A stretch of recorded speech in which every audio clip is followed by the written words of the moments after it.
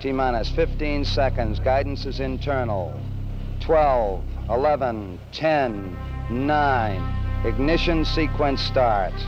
6, 5, 4, 3, 2, 1, 0. All engine running. Liftoff. We have a liftoff. 32 minutes past the hour. Liftoff on Apollo 11.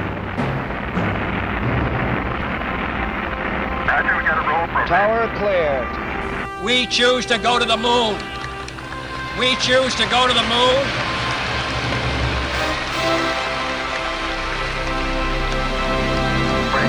We choose to go to the moon in this decade and do the other things. Not because they are easy, but because they are hard. Because that goal will serve to organize and measure the best of our energies and skills. Because that challenge is one that we're willing to accept, one we are unwilling to postpone, and one we intend to win. Okay, engine stop. ATA at a descent.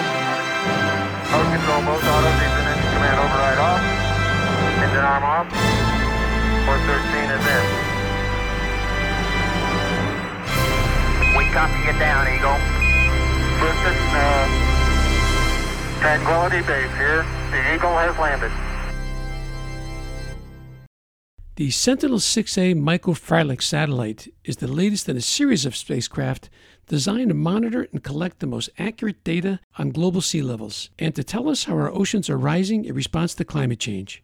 Here with us today to discuss this historic U.S.-European joint mission is JPL research scientist Dr. Ben Hamlington. Dr. Hamlington, thanks for joining us on Cosmic Perspective Radio. Thank you for having me. WPKN is one of the only two radio stations that are members of the NASA Museum Alliance in Education, and I'm in the Solar System Ambassador Program. And of course, I attended Sentinel 6A microfireless mission webcast a few weeks ago, not knowing that you'd be on the show today. So thanks so much for being with us today. That's great. I'm excited to talk about the mission. We know that ocean levels have been rising. What do scientists believe is the cause? Yeah, so on global scales, there's two main drivers of sea level rise. So one is that when that heat from global warming gets trapped in our atmosphere, a lot of that gets absorbed by the ocean. So about 90% of it goes into the ocean. And when that heat gets absorbed, the ocean expands, so sea level rises. The other way that global sea level changes is by melting of ice that's on land. So like our ice sheets in Greenland and Antarctica, and then any glaciers that are found in mountains. So again, as the atmosphere warms, those ice sources melt, and then that water from those ice sheets and glaciers flows into the ocean, again causing sea level to rise. So those are really the two big drivers of sea level rise on global scales. How will the Sentinel 6A microfireless satellite measure sea levels, and how accurate will the measurements be? So it's actually a relatively straightforward concept in terms of how the satellite is measuring sea level. What it does, it sends down a radar pulse from the satellite to the ocean. That radar pulse bounces off the surface of the ocean and travels back to the satellite. Knowing very precisely where the satellite is in space, we can then determine by timing that pulse, that travel time, how high the ocean is. So it's actually a relatively simple concept. As I said, the analog could be a policeman with a radar gun on the highway. Similar technology, although obviously a little more complex, but that's the underlying principle here. And we can actually measure the height of the ocean to about a 1-inch accuracy. Think about the height of a quarter. So from almost 1,000 miles up on orbit, we can see the height of the ocean to about a 1-inch accuracy. So it's pretty incredible. That is amazing accuracy. It's almost kind of hard to fathom that you can measure sea levels at that kind of accuracy. Yeah, it's really a tremendous engineering success to be able to make this measurement. And it's really something that's developed over the course of over 3 decades now. As I mentioned earlier, Sentinel 6A is the latest in a series of satellites that will monitor sea levels. And how long have satellites been collecting this data? And before satellites did, was the data collected? Before we had satellites, we used what we call tide gauges. So these are things found along coastlines. They're attached to land, a measurement that's tied to the land. So we were able to measure sea level at different coastal locations around the globe with these tide gauges. One of the difficulties there is really hard to get a global view of what's happening. And then in locations where you don't have a tide gauge, you really don't know what's happening in terms of sea level. So satellites really give us this broad global view. And the first of these modern satellite altimeters was launched in 1992. So the Topex Poseidon satellite was launched in 1992. And the Sentinel 6A Michael Freilich satellite, which we're launching on November 21st, continues that record. So it's going to surpass 3 decades with the launch of the Sentinel 6 satellite. So it's really an incredible 30-year record, like I said, that we've been able to build up with the satellites that give us this broad global view that you didn't have previous to the satellite record.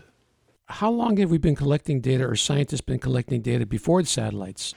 Some of the tide gauge records actually extend back into the 18th century. I mean, it's incredible how long these records have been kept in some of the European cities primarily. The longest tide gauge in the United States is in San Francisco, going back to 1854. So we do have long records from tide gauges, which is great, but the number of gauges that go back that far are very, very few.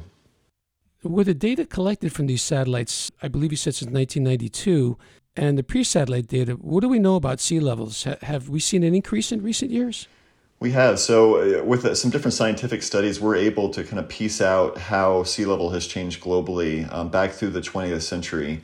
And the rate of sea level rise we see during the altimeter record, during the satellite record, is about 3 times what we saw prior to the sea level record. So just to put some numbers on this, so from about 1900 to 1990, the rate of sea level change was about 1 millimeter per year, roughly 1 millimeter per year. After that, so during the satellite record, we've seen an increase to about 3 millimeters per year. So it's, again, a tripling in the rate. I think that's the important point beyond the number. We really are seeing an increase in the rate of sea level rise in the recent decades. So what are we looking at as far as total numbers go the last 30 years since satellites have been recording sea levels?